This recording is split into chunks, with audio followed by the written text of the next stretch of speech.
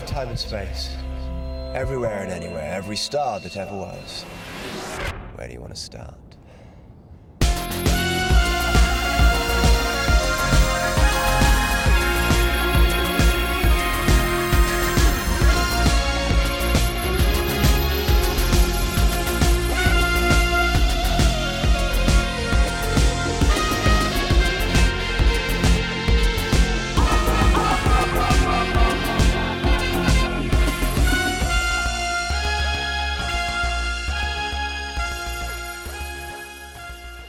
One day I shall come back. Yes, I shall come back. Until then, there must be no regrets, no tears, no anxieties. Just go forward in all your beliefs and prove to me that I am not mistaken in mine. Right, quick, get the engine running in case she comes back. We have somehow survived the Dalek invasion of Earth. It will take humanity many, many decades to recover from what the Daleks have done to our beloved homeworld, but we've got to be off because of thing, and besides, there might be someone out there that needs rescuing. Let's find out, shall we? I'm Ian. And I'm Mark, and welcome to All of Time and Space. This time out, we're going to be looking at The Rescue. So just to get you up to speed, I've got the blurb from the Target book by Ian Marter, and it goes like this. From his one previous visit, the Doctor remembers the inhabitants of the planet Dido as gentle, peace-loving people. But when he returns, things have changed dramatically. It seems that the Didoi have brutally massacred the crew of the crashed spaceliner Astra. Even now, they are threatening the lives of the sole survivors, Bennett, and the orphan girl Vicky. Why have the Didoi apparently turned against their peaceful natures? Can Bennett and Vicky survive until the rescue ship from Earth arrives? And who is the mysterious Coquillion? Well, let's find out, shall we? Let's go to a trailer, and when we come back, we'll be joined by our friend Dwayne. Planet Dido to rescue ship. Planet Dido to rescue ship. Come in, please. Over. Watch out for Coquillion. Where are you, my dear boy? Ian. Keep away.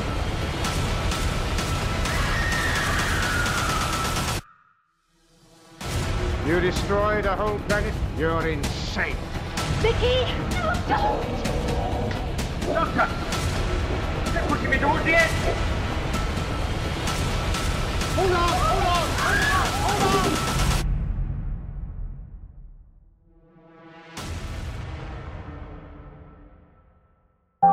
And welcome back, and I'm very pleased to say we're joined by Dwayne Bunny from the Sirens of Audio podcast. Hi, Dwayne. G'day, how you going? Nice to be here. Yeah, good, thank you. Yeah, well, thank you for coming on. Yeah, my pleasure. It's good to be a part of something televisual instead of audio for a change. Yeah, because you are, for the uninitiated, you are the audiophile's audiophile. Well, that's what I call myself, but we'll see if I can repeat it enough to make it a reality. So if you haven't heard Dwayne's voice before, he is from a fantastic podcast called The Sirens of Audio, and they focus on the worlds of Big Finish, and it's a really great show. So if you haven't checked it out yet, make sure you subscribe and listen, because it's really worth checking out. So before we get into what we're here to discuss, Ian, I think it's time for... Oh, it's time for You Know What. Yes. Mm-hmm. And this week, Dwayne, I have been authorised to use the Mind Probe. Oh no, not the Mind Probe.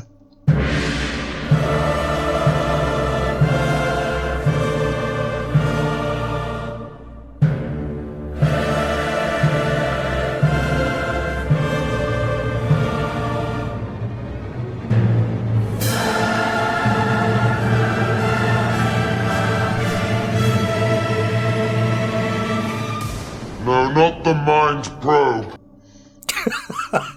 Oh, that's very authentic. That was perfect. He knows his 5 doctors. Oh, God, that was good. That was better than I do it. That's embarrassing. Right, Dwayne, we have 5 simple questions for you this week.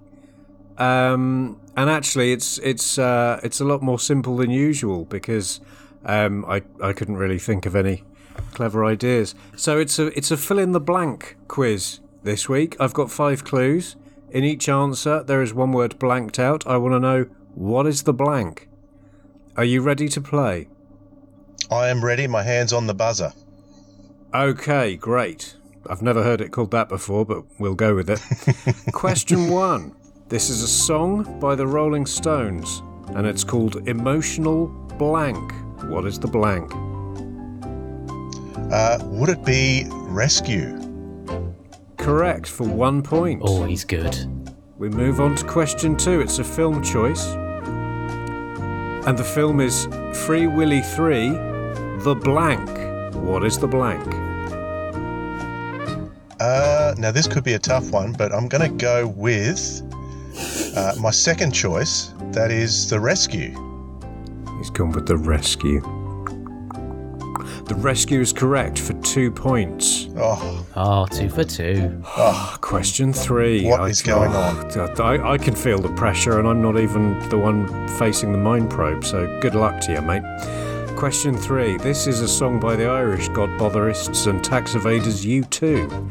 It's called Love Blank Me. What is the blank? Love the Fly Me? Is that right? Actually, can I change that? Let's go with Rescue. It is Rescue. That's 3 for 3. Back to film now for question 4. A very tough one, this. You may not even have seen it, in fact. That's how tough it is. The Seven Dwarfs to the blank. 7 Dwarves to the blank. No, I haven't seen that one, but just in case, I'm going to go with 7 Dwarves to the rescue, perhaps? He's done it again. I don't believe this. Okay, well that's 4, but you'll definitely not get this one. Final question. This is a song by Madonna. I want you to think about Madonna. The song is called Blank Me. Oh, heck.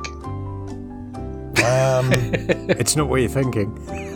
It's not that one, Dwayne. That's absolute filth. Okay. All right, I won't say that then. Would it be Rescue Me? Oh, Mark, I'm sorry I've let you down. He's got 5 out of 5. He has passed That is incredible. the mind probe. Oh, big round of applause. Dwayne, congratulations. You've won the quiz, 5 out of 5. What do I win? Well, you've avoided being tossed into the time lash. Oh.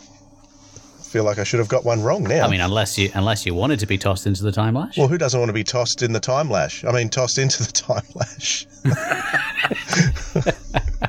Well, Madonna was against it when I asked her, but, early days. Oh, someone rescue me now. Where is this going? Yeah, shall we move on? Yeah, so anyway, guys, what story are we talking about this week? The name escapes me. Is it? Oh no, it's The Rescue. Hey, that's the one. Okay, so we're now on to story 3 of season 2. So this is our introduction to the new companion. So we've had to say farewell to Susan. And I know, Ian, you are personally gutted about that. Yeah, I'm really sad that she's gone. And we get introduced to the new companion, who's called Vicky. I mean, she had numerous names in the writing of this story, including Tanny, which I'm not entirely sure about. And well, there were a few others as well, weren't there? And unusually, apart from the new companion, there's only really one major guest star, who's Ray Barrett, who is Bennett, who's an Australian, Dwayne, from your neck of the woods. Absolutely. The Australians can carry whole episodes of Doctor Who on their own. Yeah. I did a little bit of research on him, and he had done a fair bit of TV in the UK and Australia. He was probably best known for things like Emergency Ward 10 and The Troubleshooters, but he was also a voice actor So he did quite a lot of stuff for Jerry Anderson. So he was in Stingray, but is probably best known for his voices in Thunderbirds. He was John Tracy and the Hood, who's the bad guy in Wow. Thunderbirds. So he got around a bit. Well, I never. And another interesting fact about Emergency Ward 10, I think, was there was another Australian actor who was prominent in that, I think, Bud Tingwall, or he might have called himself Charles Tingwall at the time, but he played the dad in the first season of Catweasel. So he was a prominent Australian actor too, which I'm surprised he never got into Doctor Who. He may have left the UK in the 60s, but yeah, those... Yeah, they did seem to have a pretty small pool of actors to choose from in the 60s, didn't they? Or it appears that way anyway. Yeah, they did. An interesting thing about Ray Barrett was that he died in a place called Southport, which is the north end of the Gold Coast, where I lived for a few years. So he died only about half an hour from where I lived, which is... Australia is massive. Yeah, it is. It is quite massive. I can assure you of that. Considering the number of people that live there. Yeah, and being involved with the Doctor Who Club of Australia as well, I remember we tried to get Ray Barrett to appear at some conventions as well, and he was like Gay Waterhouse, who appeared in Invasion of Time. He was very resistant to having anything to do with Doctor Who fandom. I have no idea why. But yeah, we tried to approach him a few times to have something to make an appearance for the club, but he never agreed to do it, unfortunately. Oh, that's a shame. So when did you first see The Rescue, Dwayne? What was your first experience of watching this? Would this be back in the 90s, or would it be more recent than that? Oh no, it was back in the 90s. It was before it was released on video. I was around in fandom when all those VHS copies were flying all over the place. Yeah. But a copy had reached me from, I think there was a time in the early 90s when there was a station called BSB, was it? It was a satellite station. Yeah. Yes, that's right. That's right, yeah. And they were playing a few episodes. I think The Time Meddler, I saw that for the first time. And The Rescue was another one of those ones that had been cut specifically to be shown on that weekend. I think they had a Doctor Who weekend that John Nathan Turner was hosting, and The Rescue was one of those. So I always saw that version from there, where the last few seconds was cut off, the cliffhanger where the TARDIS fell and sort of led into the Romans. They'd cut it off at the end there. So I'd seen it then. I can't remember what year that was. Must have been the early 90s, I'm sure. I think that was 91, wasn't it, that weekend? Oh, you got a good memory, Ian. Well, I was talking about 1991 this morning, and remembering that I didn't have Sky, and it was quite tricky to not be part of that, because at the time that felt like the future of Doctor Who was going to be, repeats on satellite, which was better than nothing, but I didn't have access to it, so it all felt a bit sad, which is why I turned to The New Adventures, which also began in 91, nerd fans. Yeah, so Mark, when did you first see The Rescue? Well, carrying on from Dwayne's story about BSB, they unfortunately kind of went down the pan because another Australian came into the fray, Mr. Murdoch, and launched Sky TV in the UK, and that pretty much did for BSB. So they had a channel called UK Gold, and they acquired the rights to show old Doctor Who, and I think I remember seeing it on that. So it would have been 90s, but I forget what year. Wow. Okay. What about yourself? Is this another one you're new to? Yeah, about 10 o'clock this morning. I watched it. I was still in my pyjamas. Nice. You remember it well? Just got my post. I can remember it quite well. There's a couple of the more key areas that I'm a bit confused about now, and I've started to forget things. But I have notes. I have notes. So first of all, I guess we ought to ask, what were your first impressions of Vicky? My first impressions of Vicky were that it was a very refreshing change from Susan. I think I was pretty well sick of her by the end of the Dalek invasion of Earth, and she had a a final exit scene about as long as David Tennant's final episode. And I was not a fan of the Dalek invasion of Earth either. A lot of people rate that over the Daleks, the first Dalek story, but I prefer that over Dalek invasion of Earth. Possibly a lot of it has to do with the fact that I'm a very audio focused viewer, so I like what I hear as well.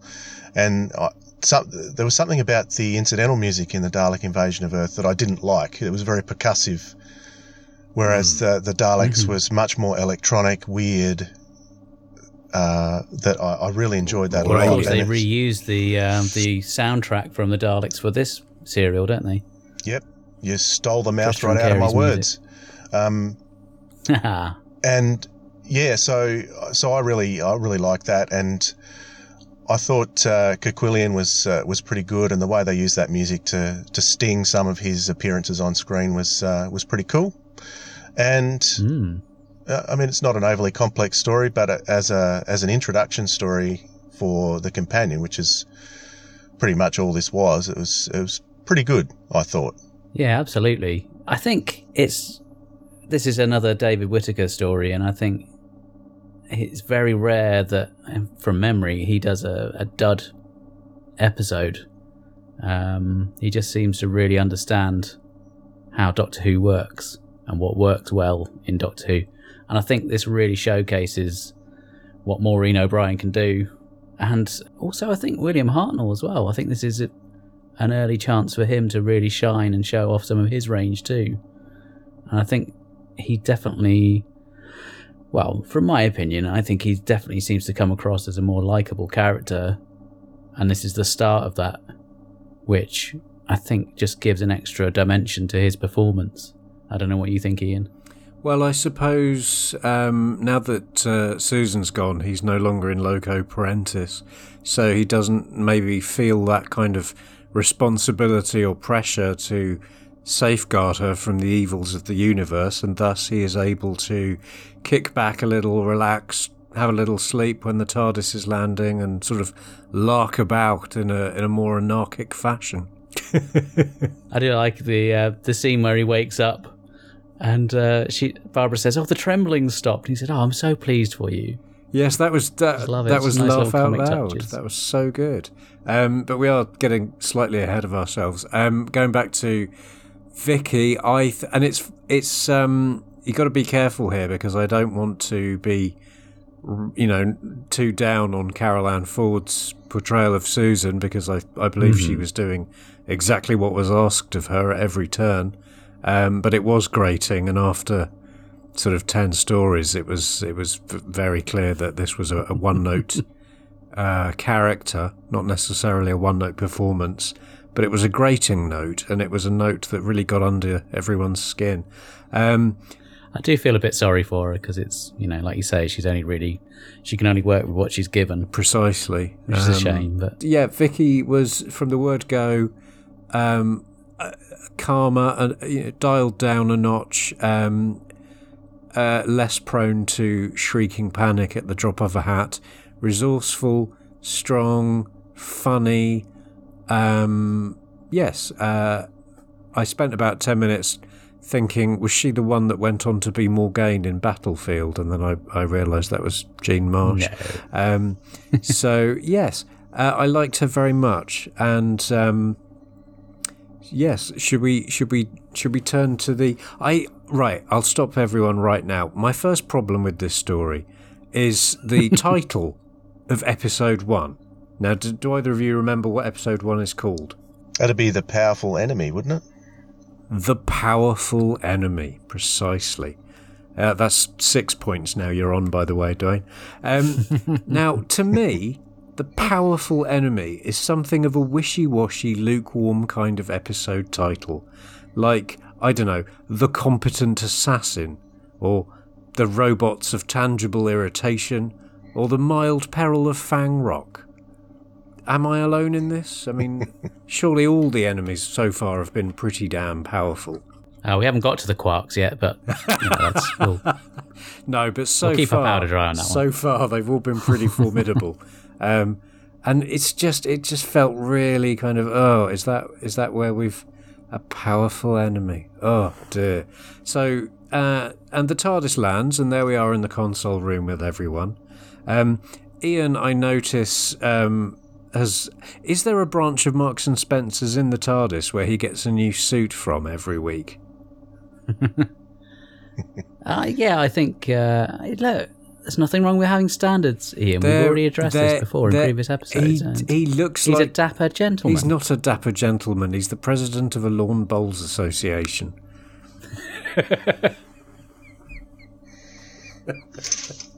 I just think you're jealous. Well, that's for you to think and for me to dispute. We should probably address the sand beast in the room while I remember, which is Barbara. Barbara, what were you thinking? She just gets really trigger happy. She picks up a gun, goes blasting left, right and centre. Poor Sandy, the vegetarian sand beast, gets blown away. And she's like something out of a Tarantino film. It looked a lot like a vegetarian, you've got to admit. Yeah. Be very careful, because I'm married to a vegetarian and she could be quite lethal. It was one of the less well realised monsters in the canon. It looked very much like a sort of bored drama student in a leotard with a silly head. I mean, if I'm honest, it didn't look like a very powerful enemy. It seemed like a bit of a combination of a seal and a anglerfish. Don't forget, though, in about 12 years' time, they still use something very similar in a Tom Baker story called the Rebos Operation. The Shrivenzahl looked almost the same. Yeah, that was similarly terrible, wasn't it? And I suppose infinitely worse because they'd had sort of 12 years to think of something slightly better. But yes, so we're sort of leaping around. Should we just sort of cherry pick bits of the story to openly mock? Well, I'm going to disappoint you here, Ian, because I love this story. I just think maybe it's the fact it's 2 episodes, so it's quite nice and easy to digest. You're not, having to hanker down for 6 or 7 episodes, and that's quite refreshing. But I just think it really moves along at a nice pace.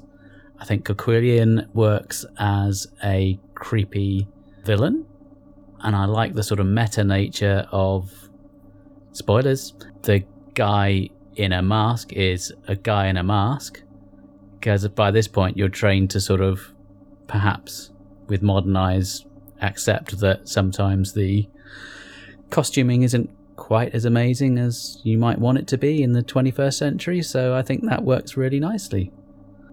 And yeah, I love it. I think it's a great intro for a new character, and I think it's a highlight so far from season 2. Did you like the 3-sided TARDIS, Mark? I must admit I didn't really pay that much attention. No, I didn't. When they walk out of the TARDIS, you can see through the back. There's no rear panel, so you can see what looks like a wall in the background. I take it all back. It's the worst episode ever. That's just ridiculous. What were they thinking? I couldn't notice. I didn't notice that, but I noticed you did see a lot more of the inside of the police box on this occasion than normal, and something did look a bit off. So I will have to go back and look at that again. So episode 1, I think was quite, it clipped along. It set everything up. You had obviously Ian and Barbara got separated. She was casually tossed off the side of a mountain by Coquillian, which I thought was a bit extreme. But then she gets rescued and ends up in the ship with Vicky. And then Ian and the Doctor spend sort of... and it was amazing. It didn't feel like 25 minutes. It felt like about 6 hours, just kind of blundering around in the dark with the world's biggest torch. I don't know where that came from. you sort of build up to, at the end of part 1, there was this fantastic cliffhanger, which I don't know if you used to watch those kind of 1940s cliffhanger serials like King of the Rocket Man or Zorro's Fighting Legion. They used to show them. They were brilliant. And it was that kind of cliffhanger. Ian is trapped between a bunch of skewers with another 4 or 6 blades slowly advancing towards him. He's going to be pushed down into the sandy creature of limited menace. Now, I have a point to raise here. Raise your point. I must admit, I've got to be honest. This is not my own thought that struck me. We covered this story on the Nerdology UK podcast last year with Sucky from the Proctor Who podcast and Ben, who was on our show when we covered the Sensorites. And somebody brought up the fact that they make a big deal about how the people of Dido are this incredibly benevolent and peace-loving, chilled out bunch of dudes, basically, like a bunch of old hippies. Yeah. So when did they start installing massive blades into the wall and deadly traps for people? Well, what I choose to read into it is that they were actually installed so that the sandy rubbish creatures could shave themselves effectively without getting up. A series of blades would emerge through the wall, and they could scrape their chins on it. No, you're right. It is nonsense that they've got this sort of Indiana Jones like chamber of terrible peril in the middle of this. And you mentioned those Republic serials, and it must be said that quite a lot of those cliffhangers, the way they're resolved, is not necessarily that impressive compared to how the cliffhanger leaves you. Yes, So poor Ian is stuck there, about to fall off the edge of the cliff. He's in a really terrible situation. He can't escape these terrible, massive blades. And in the next episode, how does he get out of it? Well, he sidesteps. Yeah, swings around a bit. What I thought was amazing was he's standing there and the blades are coming at his legs and he goes, oh, they're sharp. And the doctor says, stuff your jacket on them. Oh, that's not going to make much difference, is it, you silly old fool? Well, it's not just any old jacket, it's a Marks and Spencer's jacket. It doesn't really matter. He seems to have a new suit appear every episode, like you said. So that's very true. Pretty expendable. I reckon he's got a machine in the TARDIS, like, twat at CNA or, Top Man or something, and it just knocks him out, some sort of git suit. Like, they've got the food machine with its 3 settings for fish fingers, milk or tea, and he's got a suit machine. But defend yourself with fabric and then sort of climb gingerly around the side of it and you'll be completely fine again.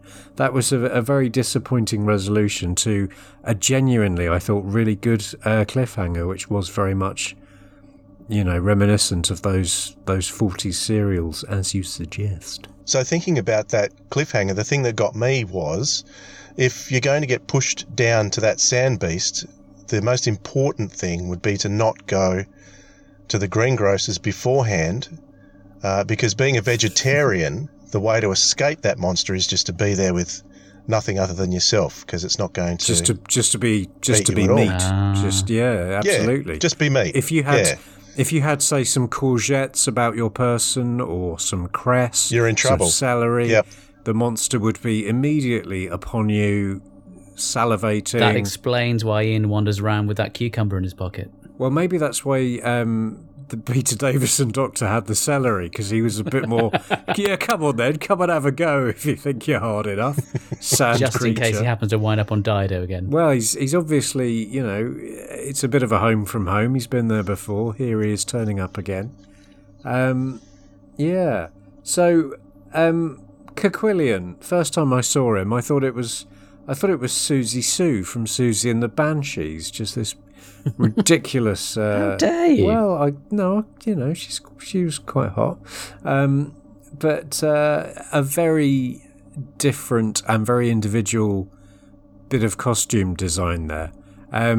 Now, which is a bit of a question for Dwayne, because when obviously, we kind of know you for your devotion to the Big Finish audios and so forth, and a lot of the fun of listening to those is doing 90% of the work yourself in terms of you're doing the design, you're doing the costume, and so on. When you listen to things like that, do you sort of imagine everyone is always, wearing some kind of really good, sleek space costume, or do you ever think, yeah, maybe this guy's got pointy bits sticking out of his head and a weird, wrench with a shiny button on it? Do you ever just let yourself go in that 60s way and just imagine any kind of nonsense goes? Absolutely, because when they do recreate 60s style adventures for Big Finish, well, they always do have a cover art as well, so which helps send you in the right direction. But sure, yeah, absolutely, I do. Good man. I would. I don't. I haven't got that kind of money. So the first time we meet Bennett in the spaceship, which Mark, you were saying you thought the spaceship looked good. I thought it was really well realised. I think the interior looked excellent. Yeah, well, that's Ray Cusick again. Ah, is it? Oh, he's a little tinker, I think he and Barry isn't he? Newbury really, when you consider the budget they had, I thought they both did a really great job for the serials, those early series. I mean, the interior, I think, was far better than it really needed to be. It was a lot more detail than the camera would ever really have picked up on, so I wholeheartedly agree with you. The outside, I thought, was a bit ropey and looked like a sort of model on the wrong side of the studio, but I could be wrong.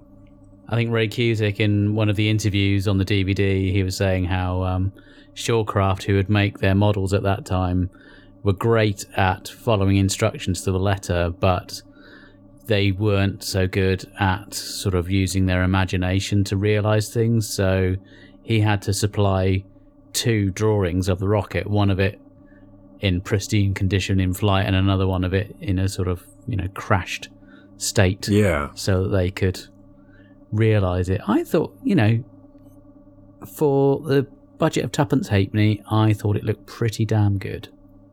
But maybe I'm alone on that. The satellite dish was cool. It reminded me of my Lego days. It probably was made from Lego, but So anyway, yeah. So inside the spaceship, if you will, the first time we meet Bennett, he came across as a very shifty man who was possibly hiding some sort of big secret, and I don't know if they were meant to sort of telegraph that quite so early on, but it was sort of achingly apparent what was, what the deal was from the first time he sort of raised that eyebrow and did that weird thing with his eye. I think you're being very unfair, Ian. Do you think I am? I think he was just a very private person who likes to spend some alone time with his very high-quality hi-fi equipment. Well, I can't argue with that. I've spent the entire day listening to the best of Suede on my new headphones. Oh, the bass. Oh, very the nice. drums. Oh, it's marvellous. But yeah, he just very instantly had this aura of I'm a bad man and I'm up to no good. I think you're being a bit judgy there, Ian.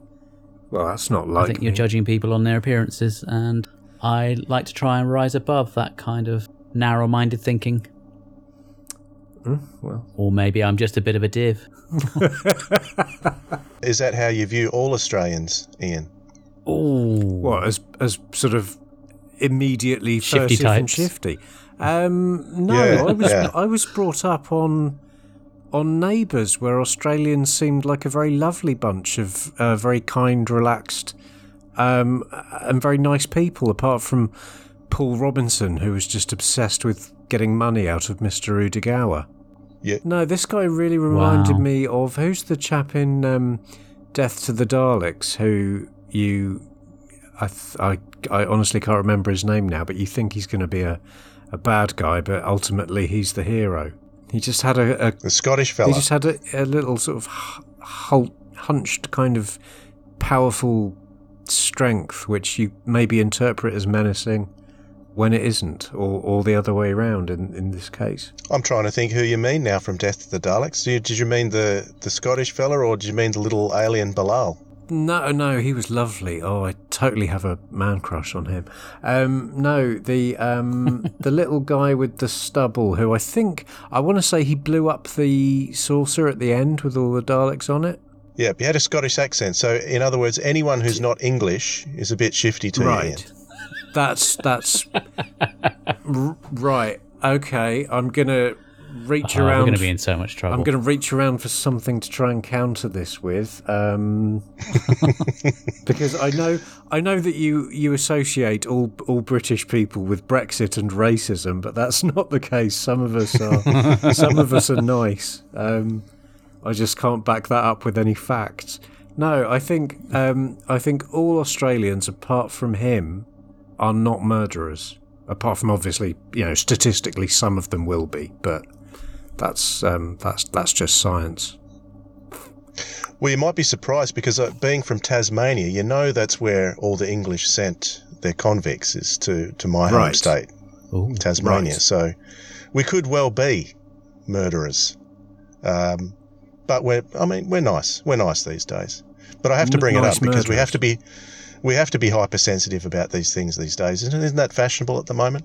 Absolutely. Hypersensitive yeah. Absolutely. The whole world is kind of falling apart on a knife edge at the moment, seems to me. But hey, let's not get political, because my dad will get cross. He always gets cross with me because I just keep ranting about Brexit the whole time.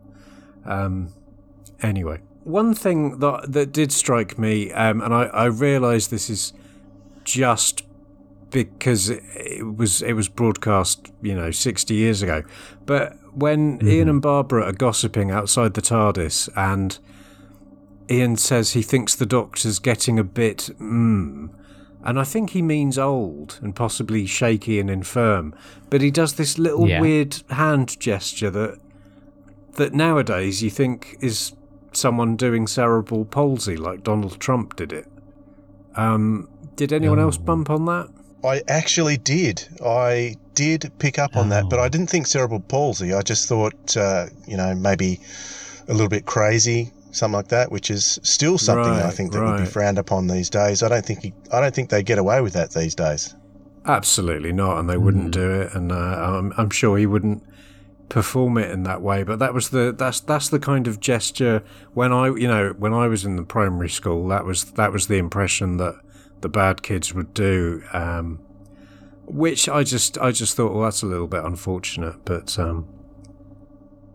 yeah, it's a minor quibble. Another thing that I absolutely loved was in part 2, where the Doctor pops through to Bennett's room to have a little chat with him, and he opens the door and says, "Can I come in?" And Bennett says, "You can't come in." And the Doctor's immediate reaction is to look around for a battering ram and then start smashing his way. What if Bennett was just having a poo, right? And the Doctor's smashing down his walls, trying to get in, and what's going on? What did we make of that? In the next scene, Vicky, the shot goes to Vicky, and you can still hear the Doctor in the background bashing on the wall. It's like, and Vicky's not reacting. It's like, that's normal. That's what everyone does when they can't get into a room. You go and get a battering ram and knock the door down. Whacking off something, banging away. Oh dear! I just thought that was. Now there's an image I didn't want. Thanks, guys. Overreaction to someone saying you can't come in. If I'm, with the COVID queuing system, if I go to the pub and they're like, well, you can't come in just yet, we have to wait for a spare table, I don't immediately reach for a length of wood and start smashing the door down. Often. No, you sanitise first. Well, I think this story gives William Hartnell the chance to be properly badass. That scene, I know we're kind of skipping around a lot, but the scene where he confronts Kerquillian at the end, and he's in that quite atmospherically lit hall.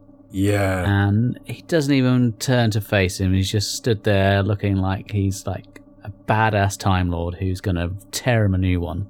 I think that's brilliant. I just think Hartnell was so good in this episode. Yeah, he is. He's absolutely amazing. That's probably one of the standout parts for me in that one. I still remember that from the first time I saw it, and yeah, you're right. He just owns that scene. They're two really good actors too. Like Ray Barrett was a good character actor, and they're both sort of really performing their socks off. They're both taking it seriously, and it comes across really well. Yeah, when you see the Doctor standing there, sort of in that, as you say, in that quite dramatic lighting, and he doesn't turn around, that I don't think you see the Doctor sort of often that kind of calm and poised, and you know, he's in charge and he knows what's happening. It's a very Seventh Doctor thing, and you don't see the Doctor behave like that again, I think, until 25 years later or whatever. I could see Tom Baker behaving like that. Well, he'd sort of... Maybe that's just my bias for that era. He'd turn around and sort of boggle his eyes a little bit at Kerquillian and go, "What a ghastly individual you are," or something like that. But yeah, it was wonderful, wasn't it? It was. You could almost have the music from one of the Batman films, just kind of gently scoring that as Hartnell stands there looking all kick-ass. That was great. Oh, now see, I thought you were going for the whole Adam West vibe with zap and pow as they start having a go at each other with swords and all sorts. Let's not dwell for too long on the so-called fight scene, because obviously do we know roughly how old Kerquillian, that actor, would have been? Because obviously Hartnell would have been, late 50s, so it was never going to be two young men wrestling on the floor like Chesterton and that guy in that other story. I thought it had enough drama going on there, and then those creepy guys turn up in their tracksuits. That's right, and I don't know where they came from, but by that point I wasn't really in any fit state to pass sober judgment on anything.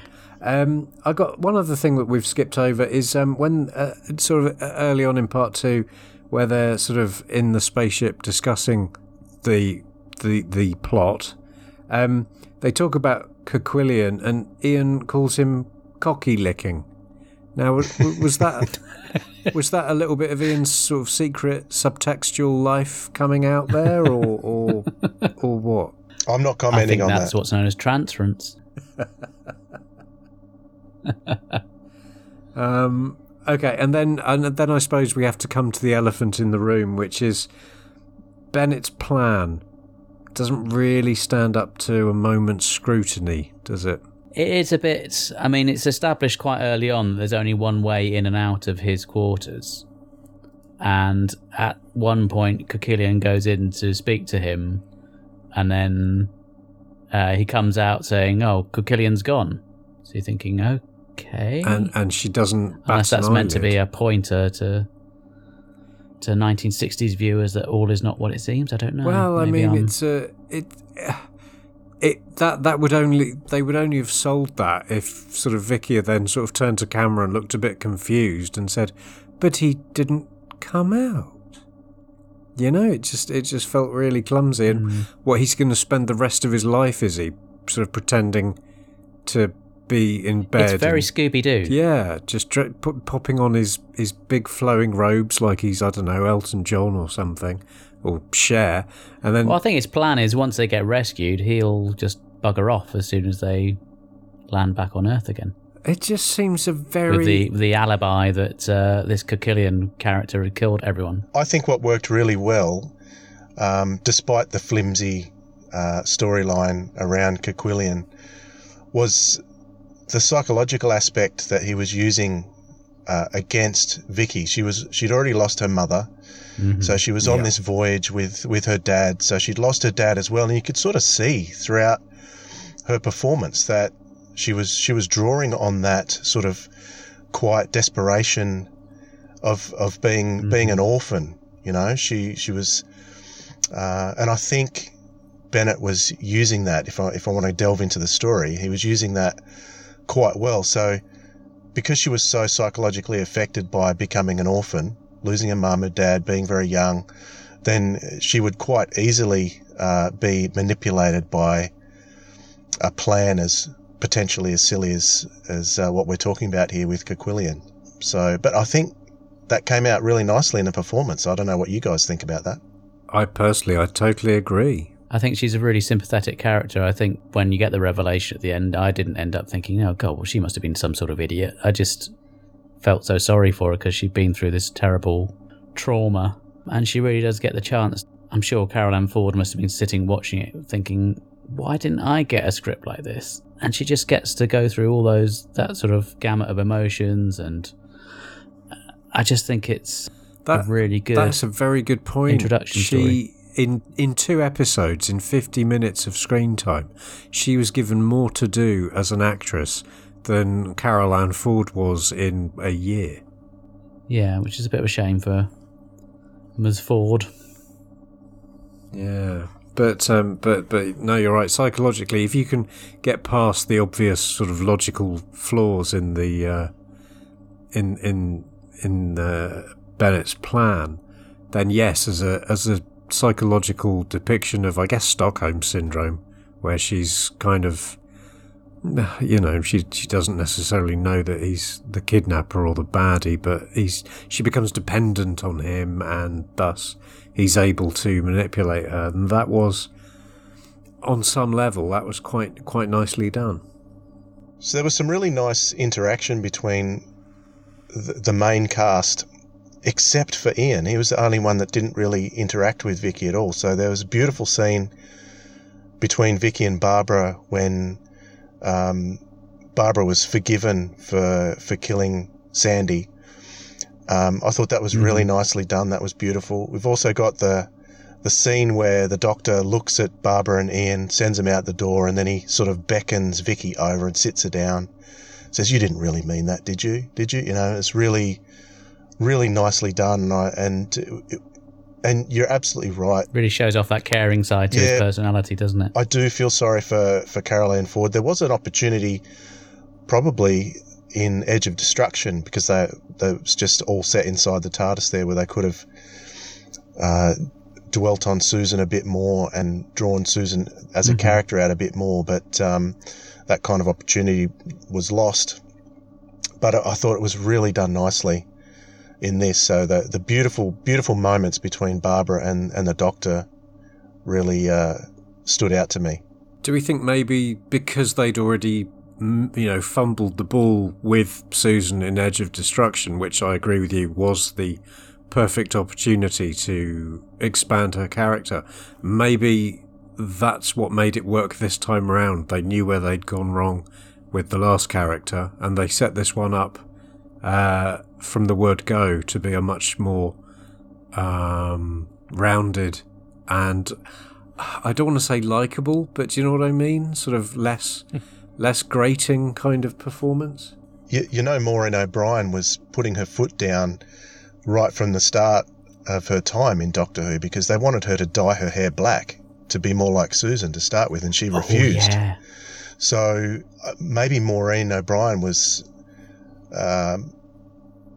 really putting her foot down right from the start, and making sure that she was having much more to say about her character and where it was going. I think Carol Ann Ford visited her on set during the rescue as well. So they would have, no doubt, Carol Ann and Maureen would have chatted about the limitations of that particular role, and I'm sure Maureen would have had a plan in place to kind of counter that. And Carol Ann probably had suggestions on what she could... this was her first TV, wasn't it? Yeah. Yeah. So she'd been part of the Everyman Theatre group up in Liverpool, and this was her first big break in television. And you're right. They said to her, we were thinking maybe you should cut your hair shorter and dye it black. And she said, well, why don't you just get Carol Ann Ford back? Which, considering, she was pretty new to TV, I think that was pretty very ballsy. Good of her to stand up for herself like that. Because I imagine they probably just assumed she'd just, roll over and say, well, yeah, sure, whatever. But no, I think, I just find her so much more relatable. I suppose it's because of the fact that Susan is this weird sort of alien creature that just screeches "Grandfather" repeatedly and and twists her ankle on a semi-regular basis. It's hard to really kind of... I think her absolute peak of my interest in the character was Marco Polo, which sadly we don't really get to see her performance. We can only really hear it and see the photos, but I think she's great in that. But yeah, unfortunately, she didn't really get a fair rub of the green, whereas I think Maureen O'Brien, like you say, I think they've perhaps learned some of those mistakes and tried to come up with a different take on that character. My peak of interest in the character of Susan was probably in the very first episode, An Unearthly Child. The stage was set for a Wow. really... Yeah, but the stage was set for a really interesting character it was genuinely an unearthly child. That's what it was called. And there was so many possibilities sketched out there in the opening episode to explore. It was touched on briefly in the Sensorites with the telepathic abilities and stuff like that. There was so much more potential, and we just got this really two-dimensional character in the end. I'm not surprised she wanted to leave. And I'm very happy that Maureen O'Brien sort of rose above that as much as she could in those circumstances. So, yeah, interesting that down the track, speaking of the name Vicky, when Sarah Jane came out of the TARDIS in Pyramids of Mars, or came out of the dressing room in Pyramids of Mars, dressed in that long white dress, the Doctor called her Vicky. And I remember thinking, that's not the Doctor never called Victoria Vicky, because he was referring to Victoria at the time. So interesting that we've had two characters with similar names, but in Pyramids of Mars it got mixed up. But that's a very delving into the minutiae of a fan's twisted mind that has nothing better to think about than these things. So sorry about that, guys. That's what you're we in do. good company, Dwayne. I think we ought to rate this and then maybe go to some listener feedback. So, marks out of 10. I am going to come to Dwayne first. What are you going to rate this one? I'm a huge William Hartnell fan. I always rated him as one of my favourite Doctors, if not my favourite. And so this is a really, really good example of William Hartnell at coming towards his best in his role as the Doctor. So I'll give this an 8 out of 10. It's a solid score. Ian? So, and I hear what you're saying, Dwayne. It's the start of Hartnell warming up and becoming more of an impish, kind of magical figure. It's a little kind of flimsy two-part story that doesn't make a lot. It doesn't really stack up. It's kind of flimsy. It's got a great cliffhanger that's poorly realised. Ian's at tosser factor 5 in this, but I just can't mark it down because because of its many good points, and mainly it's the introduction of Vicky. So I can't give it any lower than an 8 either. Good. I was worried there for a moment you were really going to mark it down. I just love this story. I think it's so entertaining. It doesn't outstay its welcome. It's a nice, short, compact piece, and it shows off just how good Hartnell can be. And for that reason, I am going to give it a 9. Ooh. So that's what we thought. But how about what you guys thought? Let's go to some listener feedback. I've got mail. Hi, this is Mark from the future. Yeah, I know, a bit wibbly-wobbly, isn't it? We've had some audio feedback from Ben in Indiana, so I'm going to drop it in here. Everything I have to say about this story, The Rescue, can be found on episode number 37 of the Nerdology UK podcast. A great way to spend an afternoon. And now back to where we were. So we've heard from literally all four corners of Twitter. Firstly, our dear friends at the Crinoid podcast have said, The Rescue is a little gem. I didn't see the reveal coming on first watch. Oh, please. Coquillion is a great design. Oh, come. And Vicky... No, he's right. It's great. No, and Vicky is a breath of fresh air after the overwrought Susan, ensuring that the first change of personnel is a great success. Well, thank you, Jim. And that is pretty much, again, exactly what we said, but distilled into 140 characters, making us rather redundant. Ham-Fisted Bap Vendor, our dear friend Ham-Fisted Bap Vendor, said of The Rescue, he forever associated it with its UK Gold screening, an economical little drama that never wastes a word. That final confrontation is a masterclass in lighting and a set design that belies the meagre budget. Wonderful. You can't really argue with that. With you 100% there. Next, we've heard from our friend Hayden Gribble of the... I get confused now because everyone's in a podcast. He's in the... Diddly Dum. Of course he's Diddly Dum. I knew that. Oh, sorry, Hayden. He says, a nice breather after the Dalek invasion of Earth, and a softer Hartnell starts to come to the fore. So again, yep, brilliantly well observed, pithy, and wonderful. And then finally we got some chancer called the Sirens of Audio has tweeted in. So what this says: a true classic. The cast are wonderful. Hartnell is in fine form. O'Brien takes on the role of new companion with ease. That's a very good point. There are some beautiful shots and angles and a genuine twist. An easy and enjoyable watch. I think that's the...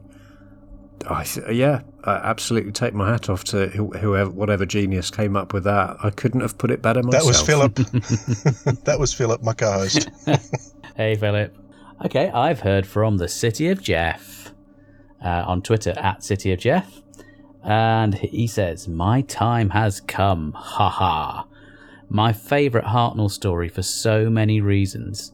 From the early scenes of the Doctor's apparent depression having left Susan behind, sleeping through the TARDIS landing, referring to her and drifting off into awkward, embarrassed silence, to him absolutely becoming the hero of his own show in that atmospheric and beautifully directed final confrontation. Hartnell never misses a beat with this one.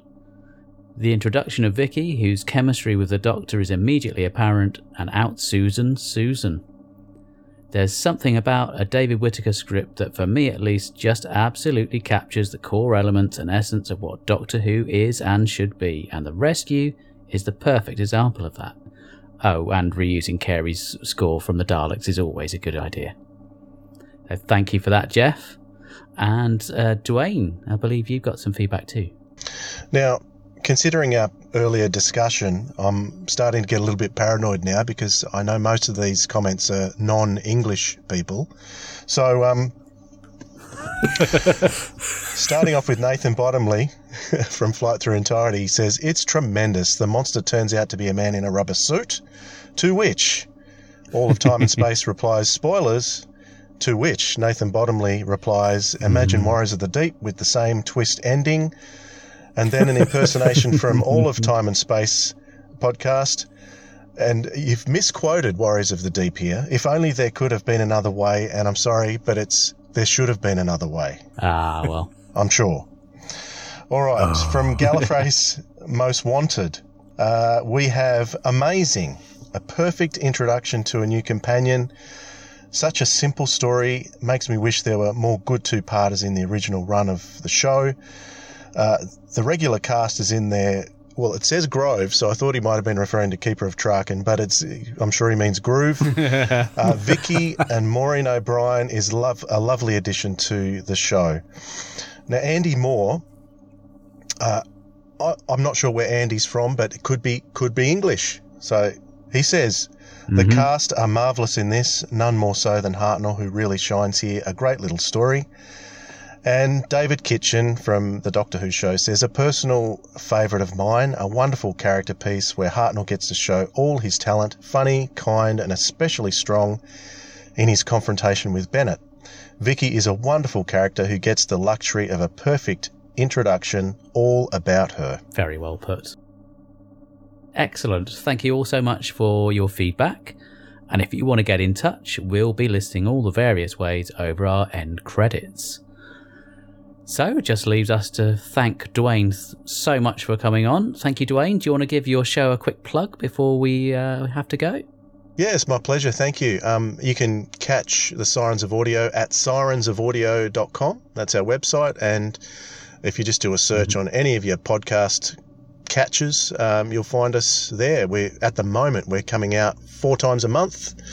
So it's keeping me quite busy. I might take a break over December, January for a few weeks, but we'll see how we go. But quite a lot coming out at the moment. Yeah, not wishing to make you too big-headed here, Dwayne, but it is quality as well as quantity. You had some great episodes out, some really interesting interviews as well. Yeah, thanks. Yeah, it's been really fun and surprising the people we've been talking to. So it's been thrilling, actually. Yeah, excellent. I'll put some links in the show notes so that if anyone's interested in checking it out, they'll just be able to click on it and get over to your website and listen.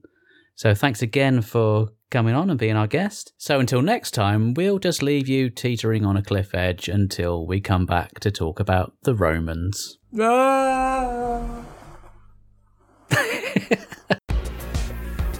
If you'd like to get in touch, you can email us at mailbagofrassilon@gmail.com. We're also on Twitter @TimeEndSpacePod, and you can also find us on Facebook. If you want to leave some audio feedback, there is a link in the show notes. You can use your phone or your computer and leave up to 60 seconds of feedback, or if you're listening via the Anchor website, you can click on the message button and leave your audio. We'd love to hear from you.